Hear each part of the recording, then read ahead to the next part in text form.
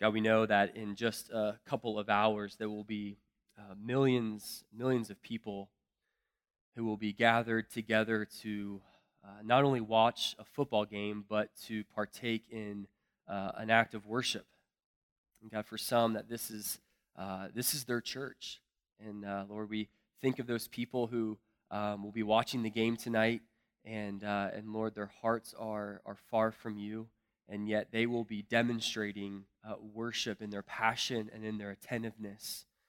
And Lord, I just pray, my prayer for us is that we as a church would not be outdone by the Super Bowl. God, that our worship would be passionate and would be glorifying to you, because you are the living and true God. And so, Lord, I pray as we turn to your word, as we lean into your word being preached, God, I pray that we would listen with worshipful hearts. God, that we would be attentive to what you have for us today. And Lord, that your name would be glorified. God, we want to lift up the name of Jesus because he's worthy of our praise. So I pray that you'd work in a powerful way. In Jesus' name, amen. Well, our passage today in verses 21 through 25 is very much dependent on the previous passage in verses 13 through 17. So let me just kind of summarize the previous passage before we take a deep dive into our passage today. The passage in verses 13 through 17, Peter exhorts us to see that willful and normative submission and obedience should characterize our lives as it relates to the government and as it relates to our employees. And so when we receive suffering unjustly, we are to consider it a grace. But Peter makes it really, really clear in verses 13 through 17 that suffering comes as a result of us being a Christ follower.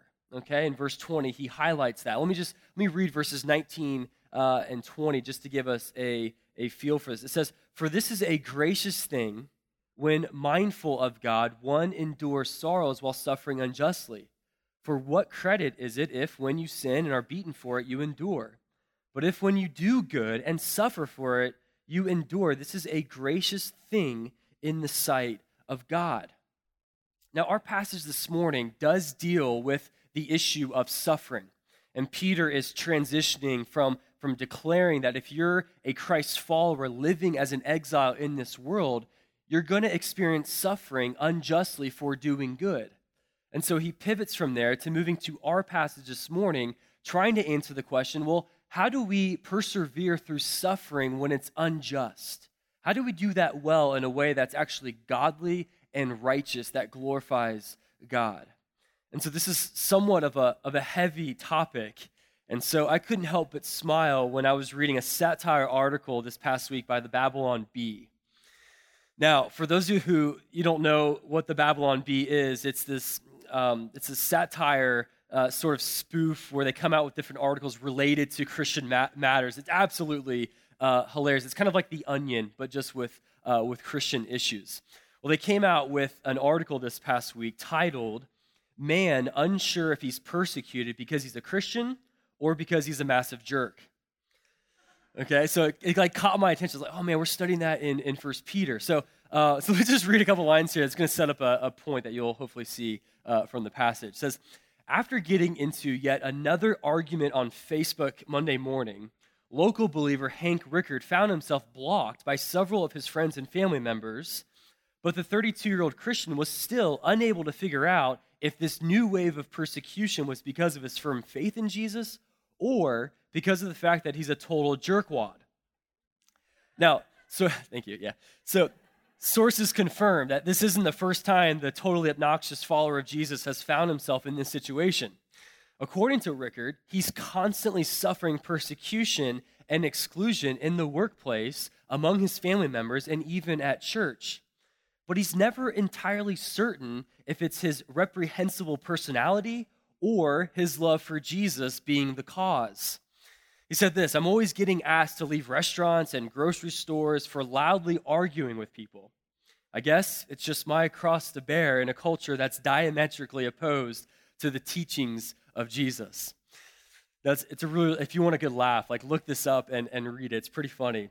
But reading that article, it raises a really, really good point that's absolutely fundamental to understanding our passage and really the whole chapter 2 of 1 Peter. See, I think Peter would agree with this, and this is the point of that article, that the suffering that we as Christians go through should be caused not because we're annoying, not because we're argumentative, but because we're doing good as followers of Jesus, living as an exile in this world, and we look different than the world. And so the suffering that Peter is looking at in chapter 2, it's not just any kind of suffering. It's not suffering because your coach is yelling at you because you're lazy. It's not suffering caused because of your poor work performance at work, and so your boss gets on you. This isn't suffering due to an illness or cancer of some sort. But the suffering that Peter is referring to here is caused because you're a follower of Jesus doing good in a culture that is diametrically opposed to the gospel and the teachings of Jesus. So I want us to know that on the front end before we dive into this passage, because if we start interpreting suffering however we want to define it, we're going to misapply the whole point of this passage. In fact, look with me at verse 21 in our passage. Peter says, "For to this you have been called." Now, let me just stop there for a moment. What is the this that Peter says that we've been called to? Well, looking at the context here, this that we've been called to is suffering for doing good. This is a calling for us as believers, as we live as exiles in this world, to suffer unjustly for doing good. And so, on one hand, that should cause us to kind of take a big gulp, like, wow, following Jesus, I'm going to actually have to suffer?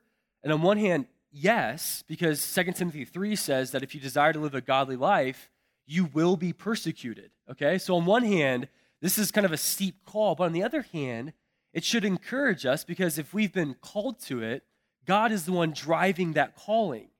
That the suffering that we experience is not a surprise to God. It didn't catch him off guard if we're suffering unjustly for doing good. The question that I want us to wrestle with this morning is, how do we do that well? Like, how do we suffer unjustly well in a way that glorifies God, in a way that's actually godly? Like, how does that actually work practically? Like, how should we think when being an exile actually creates a platform for suffering? Or how do we respond when people say hurtful or untrue things about us just because we're a follower of Jesus? What types of truths should we rehearse in our souls when we experience pain just because we're an exiled Christian? Or maybe more specifically here, maybe more personally, how do you respond when a family member mocks you because you're a follower of Jesus? What do you do when you're in the workplace and your boss or a coworker kind of starts making some snide remarks because you're that Jesus person at the workplace? Or maybe at school and you're being excluded from your friends at school just because you're a Christian who goes to church. How do we respond to suffering unjustly well? Well, before we start answering that question, I want to address something else that I was kind of wrestling with as I was preparing this week. I'm reading this passage, and if you're like me, you're thinking, okay, suffering unjustly. Like, I live in America. Like, I live in a free country where I don't really experience suffering on a daily basis for being a follower of Jesus. That's not something that is normative for me. And so there's almost a little bit of a gap between Peter, who's writing to first century Christians, where it was normative for them to suffer for doing good and intense persecution. And then you look at us, where we live in America, where it's free to practice the religion of Christianity, and we have some suffering that we experience. But how do we make sense of that? I just want to give you just a few observations before we dive in here. That if you're here today and you don't experience suffering unjustly for doing good on a daily basis, I just want to encourage you that you will. That day is coming, and if you look at the landscape of our culture, that being a Christian in America and in the culture that we live in is starting to become not so much of a good thing.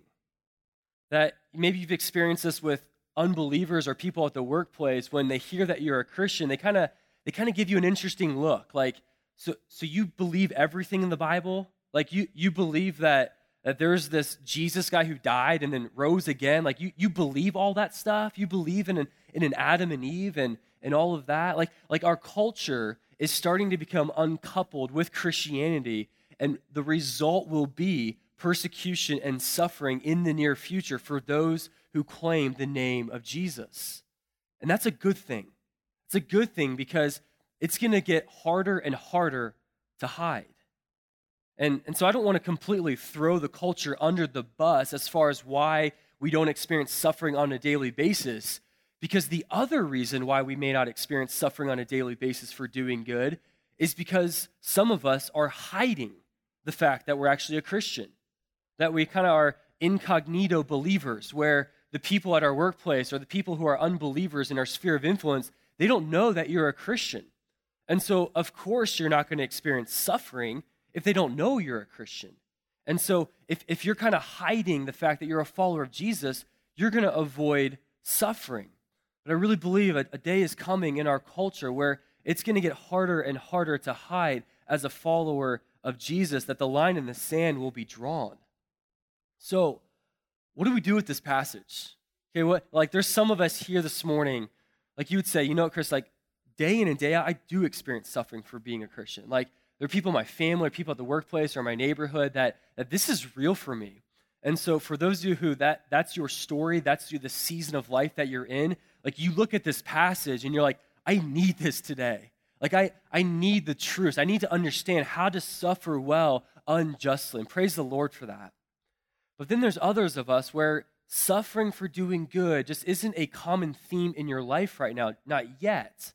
And so I just want to encourage you to take this sermon, take some of the principles that are in this passage, and just kind of hold on to it. Like file it away in your heart. Go back to this when you do experience suffering for being a Christian. Like I said earlier, it's going to be harder and harder to hide as a Christian. So, how do we suffer unjustly well? Well, this passage here, verses 21 through 25, I see two main principles that Peter gives us in order to suffer well. Look with me at verse 21, because he's going to allude to the two in verse 21 and then unpack them in verses 22 through 25. He says, "For to this you have been called," which we've already addressed, "because Christ also suffered for you," and then he says, "leaving you an example." Okay, let's just stop there for a moment. These are the two principles he's alluding to.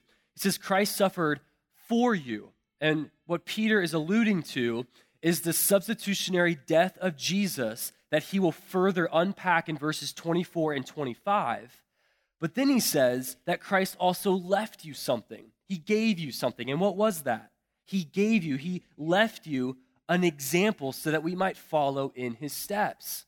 Okay, so that's the second principle. So we got these two principles that will help guide us in understanding how to suffer well. And I could sum it up this way, that we are to, number one, follow Christ's example in verses 21 through 23. And then number two, that we are to remember Christ's substitutionary death on the cross. Those are the two principles that will help guide us in understanding how to suffer well, that I'll spend the rest of our time unpacking here. So let's look at the first one here. Follow Christ's example.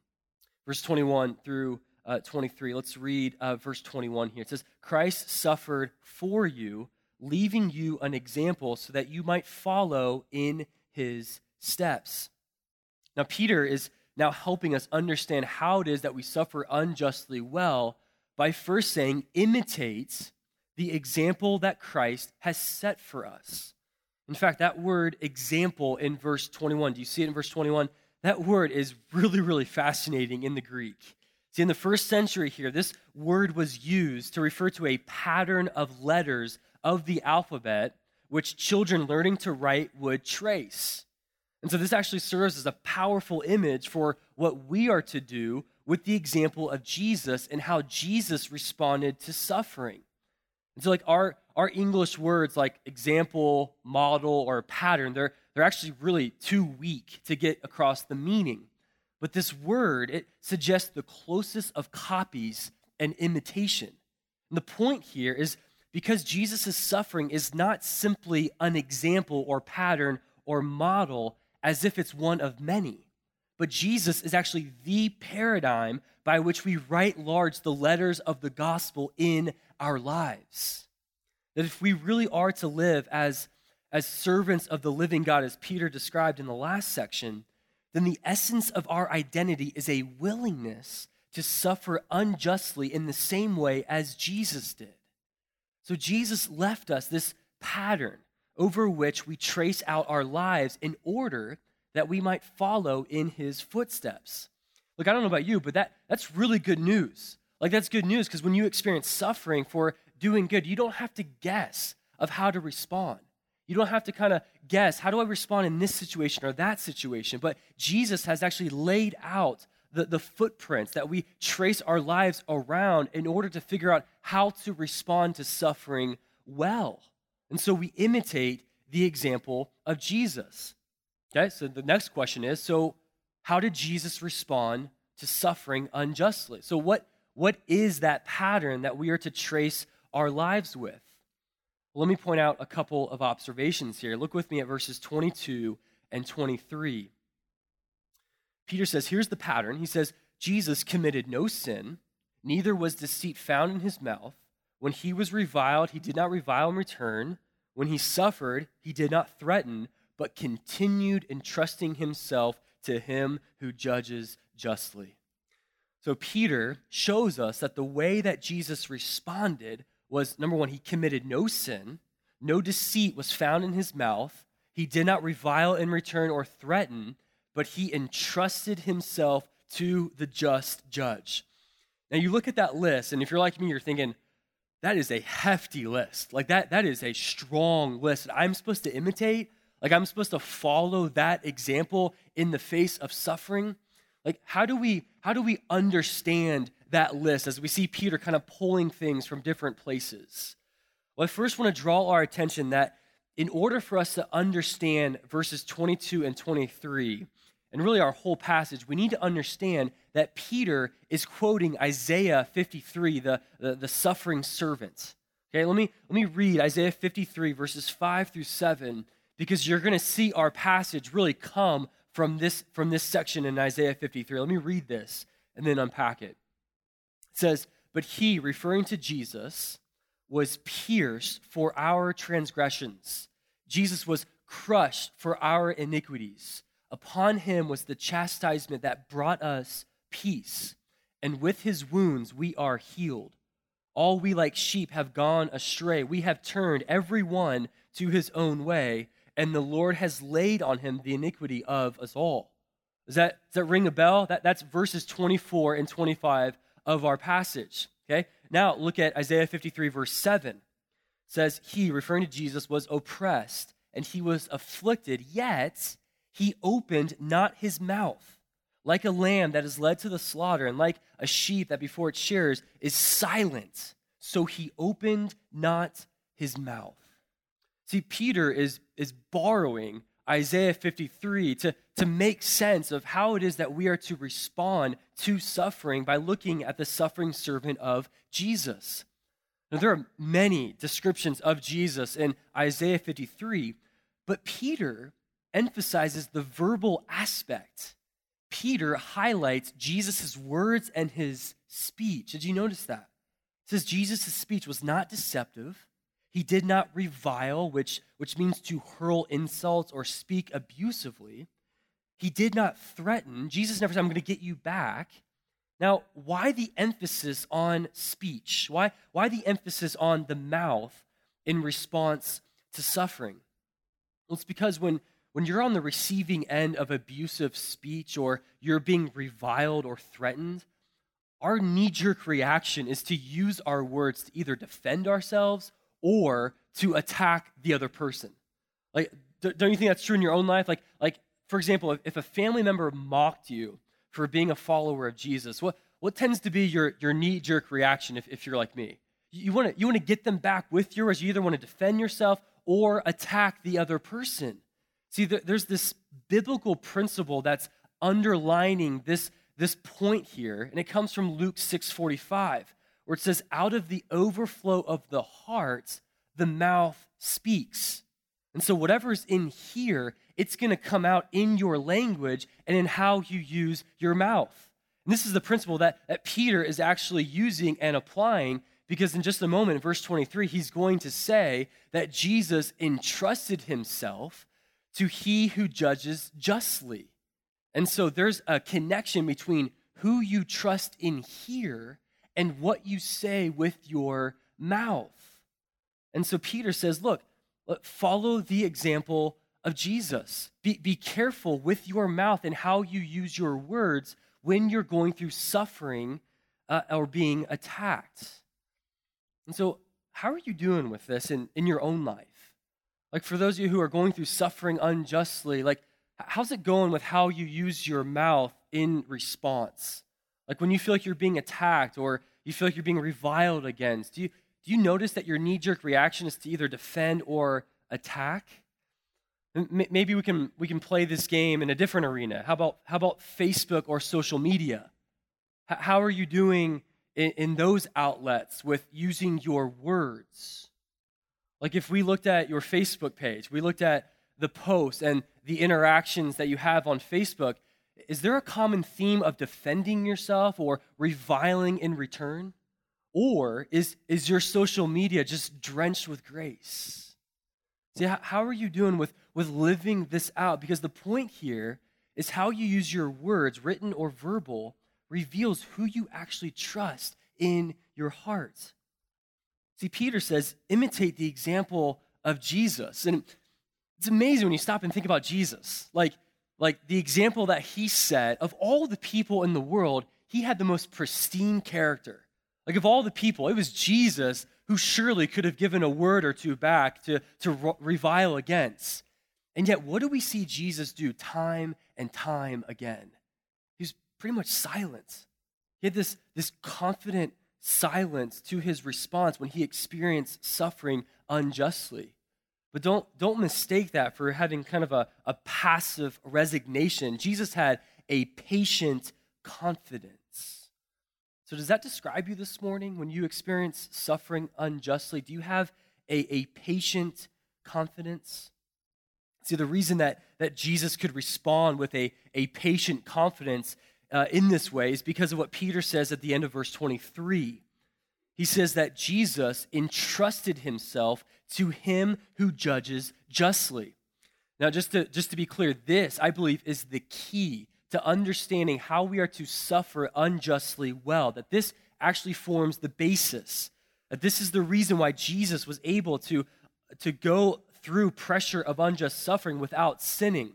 In fact, you can almost view verse 23 as the symptom and verse 22 verse 23 as the root and verse 22 as the symptom.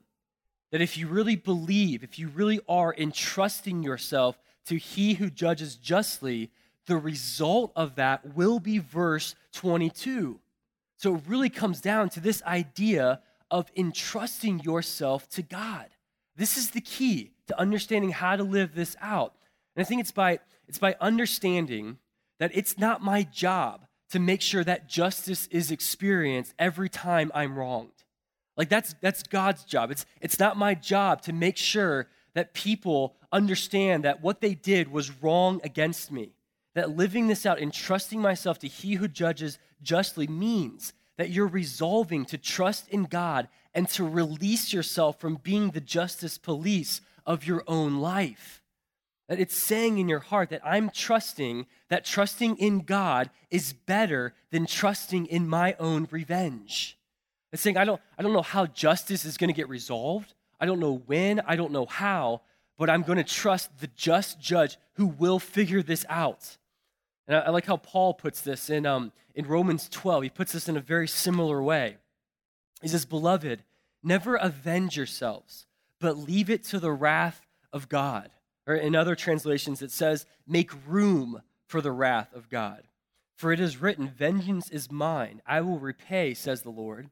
To the contrary, if your enemy is hungry, feed him. If he is thirsty, give him something to drink, for by doing so, you will heap burning coals on his head." So how do we live this out? Like, how do we entrust ourselves to he who judges justly? Well, to put simply, I think it really comes down to being convinced if we are convinced that Jesus' way is better than our way. It really comes back down to trusting that God's way of justice is better than my own way of justice, that his timing is better than my own timing. So are you really convinced that Jesus' way of dishing out justice is better than yours? I was just wrestling with this passage and this week in my own time, just thinking like, Chris, why don't you entrust yourself to he who judges justly more consistently?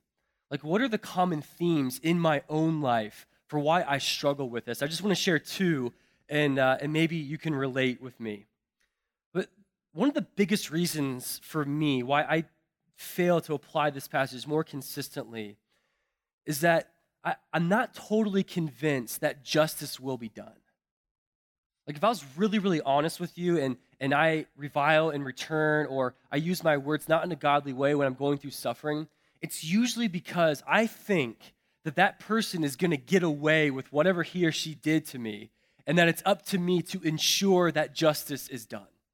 That for whatever reason, like, I think that this person like slipped under the radar of under God's radar, and this person is just going to walk free unless I say something. Number two, the second reason why I struggle with this is because when I'm going through suffering unjustly, all I see is what's in front of me. Like, all I see is the injustice that's been done, and I fail to look past that and understanding that there is a just judge who will right every wrong. See, I've got this limited vision, this limited perspective, and all I see is right in front of me. And yeah, I was thinking about this, like, as I was thinking about that, instead of that reality leading me to trusting God more, what I tend to do is I tend to hold that issue of when I was wronged against more tightly. I tend to like curl my hand and clench it instead of open it up and say, God, I can't see well. Like, all I see is right in front of me. God, you have to handle this, and you have to ensure justice on your own timing in your own way. See, the reality is that God sees the past and the present and the future all at once. He sees all of the injustices at once. He has the perfect vision. He has an infinite view of what's going on. In fact, God sees what's going to happen 2 weeks from now. God sees what's going to happen 5 years from now or 100 years from now. In fact, God sees all of the things that are said about you that you don't even know about and won't ever know about. Like, thinking about that for a moment, it's like, man, yes, like, God does have the perfect vision. Like, that should lead me to entrusting myself to he who judges justly all the more. So it really comes down to, like, do you trust in your own way of justice, or do you trust in God's way? So our response to suffering is to follow the example of Christ, to be careful with our mouths and to win the battle in our hearts of who are we really trusting. See, there's a call here that it's not in the text, but you almost get this sense where Peter's like, stop playing the role of God.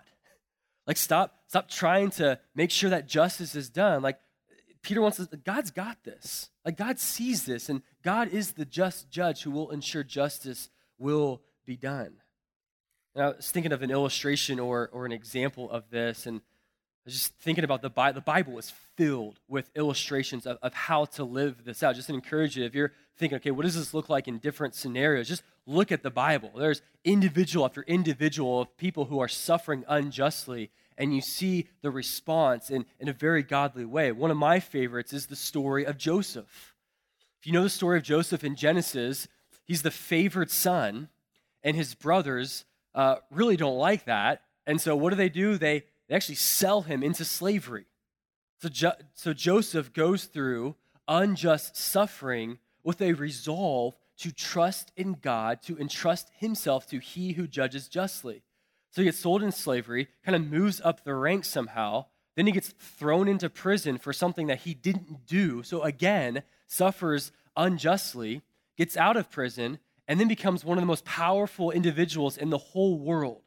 Okay? Then there's a famine, all right? And so his brothers, come to him at the Egyptian empire, and they're in need. You remember the story? They come to him, and they don't recognize him to begin with, okay? And so Joseph, let me just read this for you. Let me read you Joseph's reaction to his brothers.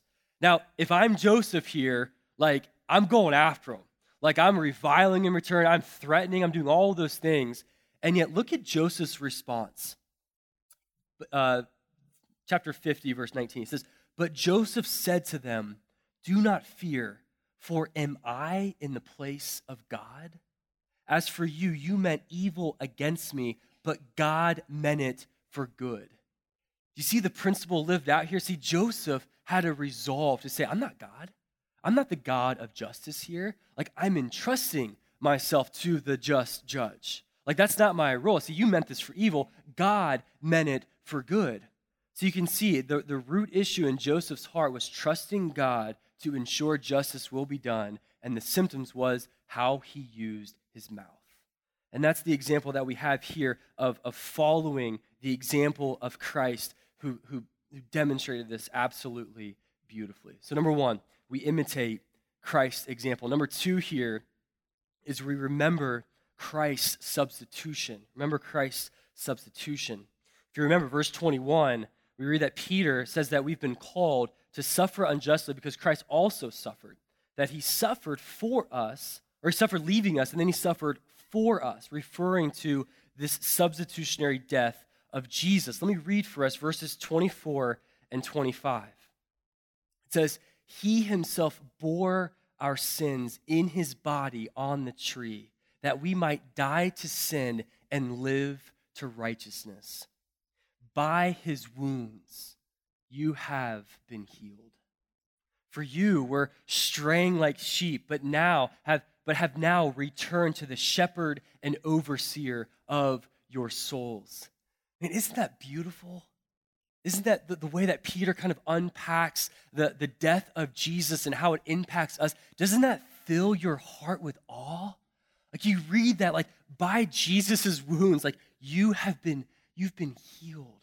Doesn't that fill your heart with, like, an appreciation of this sense of, like, God did that? Like, the perfect Son of God took my place on the cross in order to heal me from my own disobedience? Like, you read those verses and you're supposed to just be dumbfounded that the God of the universe would do something like that in order to bring us healing. And if you're here this morning and you're not a follower of Jesus, like you're in here and you're not a Christian, you're trying to make sense of all of this, I just want to encourage you that the message of the Bible finds its climax in the death and resurrection of Jesus. Like, you need to know that on the front end, that we make a huge deal about the death of Jesus and the resurrection of Jesus, because in that we find the forgiveness of our sins. That in that, Jesus, the perfect Son of God, took our place on the cross. That he was our sin bearer. That he paid for our debt caused by our own sin and our own disobedience. Not only that, but he's on the cross and he absorbed all of the wrath of God that you and I were to experience. That Jesus was your substitute on the cross. And so we make such a big deal about that because that's everything for us. That we don't have to earn our salvation because, number one, we can't. I mean, that standard is perfection. No one's perfect. But there's no way that we can be good enough to earn God's favor. So we have to trust in Jesus and in his perfect righteousness to save us from our sins. So if you're here today and you're not a Christian, I want you to know that trusting in Jesus and trusting in him and him alone for your salvation is the most important decision of your life. There's not a more important decision that you will ever make than coming to faith in Jesus and trusting him to bring you healing in the deepest places of your heart. And I just want to encourage you not to walk out of this room, not to walk out of this service without making that decision to follow Jesus and to transfer your faith over to him, trusting in him and him alone. And if you want to talk to somebody after the service, I'm going to be down here towards the front. Would love to talk more about what that looks like. I'm not going to twist your arm into trusting in Jesus, but would love to just share if you have any questions. But besides that, I want us to look at this amazing thing that Peter does with the death of Jesus. I want you to see something here that Peter uses the death of Jesus not only to show us that our sins are forgiven, not only to show us an example of someone who suffered unjustly, but Peter uses the death of Jesus as the basis for why we can suffer unjustly well. That actually provides the foundation for how we are to suffer unjustly. And this is our second principle for how to suffer well. Let me show you what I mean by that. Look at verse 24. In verse 24, we read that there's a purpose to Jesus' death on the cross for our sins. That if you look at the second half of verse 24, it says that, showing the purpose, that we might die to sin and to live to righteousness. Okay, so what's this righteousness? So Jesus died in order that we might to live to righteousness. Well, this righteousness in this context is going through suffering with godliness. It's going through suffering, not committing sin. It's going through suffering righteously, or in other words, living out verses 22 and 23 with consistency. See, it's dying to sin, and the substitutionary death of Jesus forms the basis for why we can and should suffer unjustly well. If you're like me, okay, like how? Like how does that happen? How does the fact that Jesus was our substitute on the cross actually help us suffer well? Well, Peter highlights two ways. Okay, let me show you this. Number one, first, Peter shows us that our deepest problem has been solved. Peter says that in order for us to go through suffering well, we need to understand that by Jesus' wounds, we have been healed. That the very wounds of unjust suffering that Jesus endured on the cross for your sin has brought you healing and forgiveness and wholeness of life. See, what Peter is trying to show us is that because of the substitutionary death of Jesus, the deepest kind of brokenness that you'll ever experience has been fixed. That the most powerful bondage has been broken. That the worst, most damaging effects have been erased. That the deepest kind of pain has been healed. That you who were once far off have been brought near to God. That Jesus took your sin head on and defeated it. And so look, Peter's point here is that you are eternally secure. You are healed. So whatever suffering that you face in this life, it's going to be okay because your sins are forgiven. So Peter is showing us here is that the worst kind of suffering is hell. The worst kind of suffering is eternal separation from God. And Peter's saying, look, that's off the table now. You don't have to experience the worst kind of suffering because you've been healed. You've been forgiven by Jesus. And so any kind of suffering that you experience in this life pales in comparison to that. And so because of that, that should motivate us to suffer well in righteousness and with godliness. It's amazing how he uses the death of Jesus to motivate us to continue on suffering unjustly well. But number two, the second thing that Peter shows us through the death of Jesus is that Jesus cares for us personally. He cares for us personally. Look at verse 25. It says, by his wounds you've been healed, for you were straying like sheep, but have now returned to the shepherd and overseer of your souls. So Peter not only uses the death of Jesus to tell us that our sins are forgiven, but he uses the death of Jesus to show us how much that we are cared for by God. He uses this death of Jesus to show us at what great length God went to care for us and to bring us back to him. So Peter wants us to know that when we go through suffering, we're not left to ourselves, but we have this good shepherd, this overseer who cares for us. That even though we were straying like sheep, we were kind of following our own pattern and our own model, God has brought us back to Jesus and he cares for our souls. See, I think what Peter is doing here is he's writing to a group of Christians who are going through intense suffering for doing good, and yet he's reminding them of the ultimate security and care that is theirs in Jesus, their chief shepherd.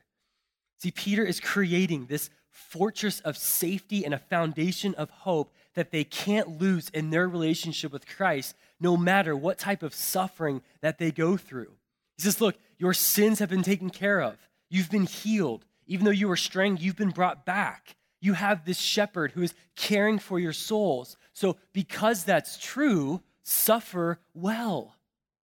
See, what you and I need more than anything when we go through suffering is we need to be convinced that we're going to be cared for. Like when we go through suffering unjustly, we need to be convinced, like, who's caring for my soul? Like, am I going to be okay when I go through suffering? And Peter meets that question head on and assures us that you're not only going to be okay, but you have a chief shepherd and overseer who cares for your soul, who knows exactly what it's like to go through unjust suffering. All we have to do is remember the cross of Jesus. And so for those of us who are going through suffering this morning, you're going through suffering as a follower of Jesus, can I just encourage you with this truth this morning? That your family members might mock you because of your faith. That different coworkers or your boss, they might make fun of you because you're a Christ follower. That you might feel marginalized in this culture because you're a follower of Jesus and you believe this book. But can I just encourage you that the one thing that the world can't take from you is the fact that your sins have been forgiven. The one thing that this world cannot take is the fact that you've been healed. The deepest places of your soul, you've been forgiven by God, and you have a chief shepherd who cares for your soul, who is the just judge, who will right every wrong. I don't know about you, but that just brings me peace. It brings me comfort knowing that I'm not in this alone. I have a chief shepherd who is overseeing my soul. And so how does that reality impact you today? That if you're going through suffering today, how does that drive the way that you live in the face of suffering? See, Peter shows us how we can suffer unjustly well. That he says that we have an example of Jesus to imitate, that our sins have been forgiven, that we have this chief shepherd who's overseeing our soul. And so he says, look, be godly in light of that. Like, follow the example of Jesus unjustly well. Why? Because Jesus is worth it. Because the gospel is worth it. See, you and I, we need to remember that you're a Christian exile because of everything that Jesus means to you. And when that truth, when that gets embedded into your soul, you are able to let go of your desire for revenge. You're able to let go of your natural tendency to retaliate. You're able to let go of your knee-jerk reaction of threatening, but instead, you can entrust yourself to him who judges justly while looking to Jesus as you keep on doing what is right. By God's grace, you can suffer well by trusting the one who keeps you trusting. So this passage, I don't know, for me, like it just kind of struck a chord for me as I was studying and looking through this. And there's so many different ways to kind of land the plane as a preacher. Like there's so many different ways to kind of close out a sermon. And I was just praying and just seeking the Lord about our congregation and just looking at a room this size. Like there are thousands of different needs represented in a group like this. There are so many things that are going on kind of behind the scenes in your life. And I know we come up here and we're kind of in our Sunday best, but I'm assuming that there are burdens in this room. That there are people who are going through unjust suffering. And so instead of just kind of praying and closing, what I want to do this morning, and we've got two more songs to sing as a congregation. I just want to create some space and some time for the Lord to just minister to us. That God is the only one who can meet all 1,000 of our needs in this room. And so let's just spend some time just leaning into God, our chief shepherd, who is caring for our souls. And so what I want us to do in this moment, and you can respond to however the Spirit is moving in you, but I almost want to view this space down here, you can call it kind of the pit. There's nothing holy or extra special about the pit down here, but if you're here today and and you're going through some type of suffering, or you feel like your heart is just burdened today, and you want to come down here towards the front and just pray and seek the Lord, just kind of symbolically laying whatever burden is on your heart to him and asking the chief shepherd to care for you. So I just encourage you to do that as we sing our last couple of songs. Again, there's nothing special holy about this, but this is just symbolically of, God, I need you. God, I need to take this before you. And so I'm going to get out and just get on my knees down here and just pray and seek your face.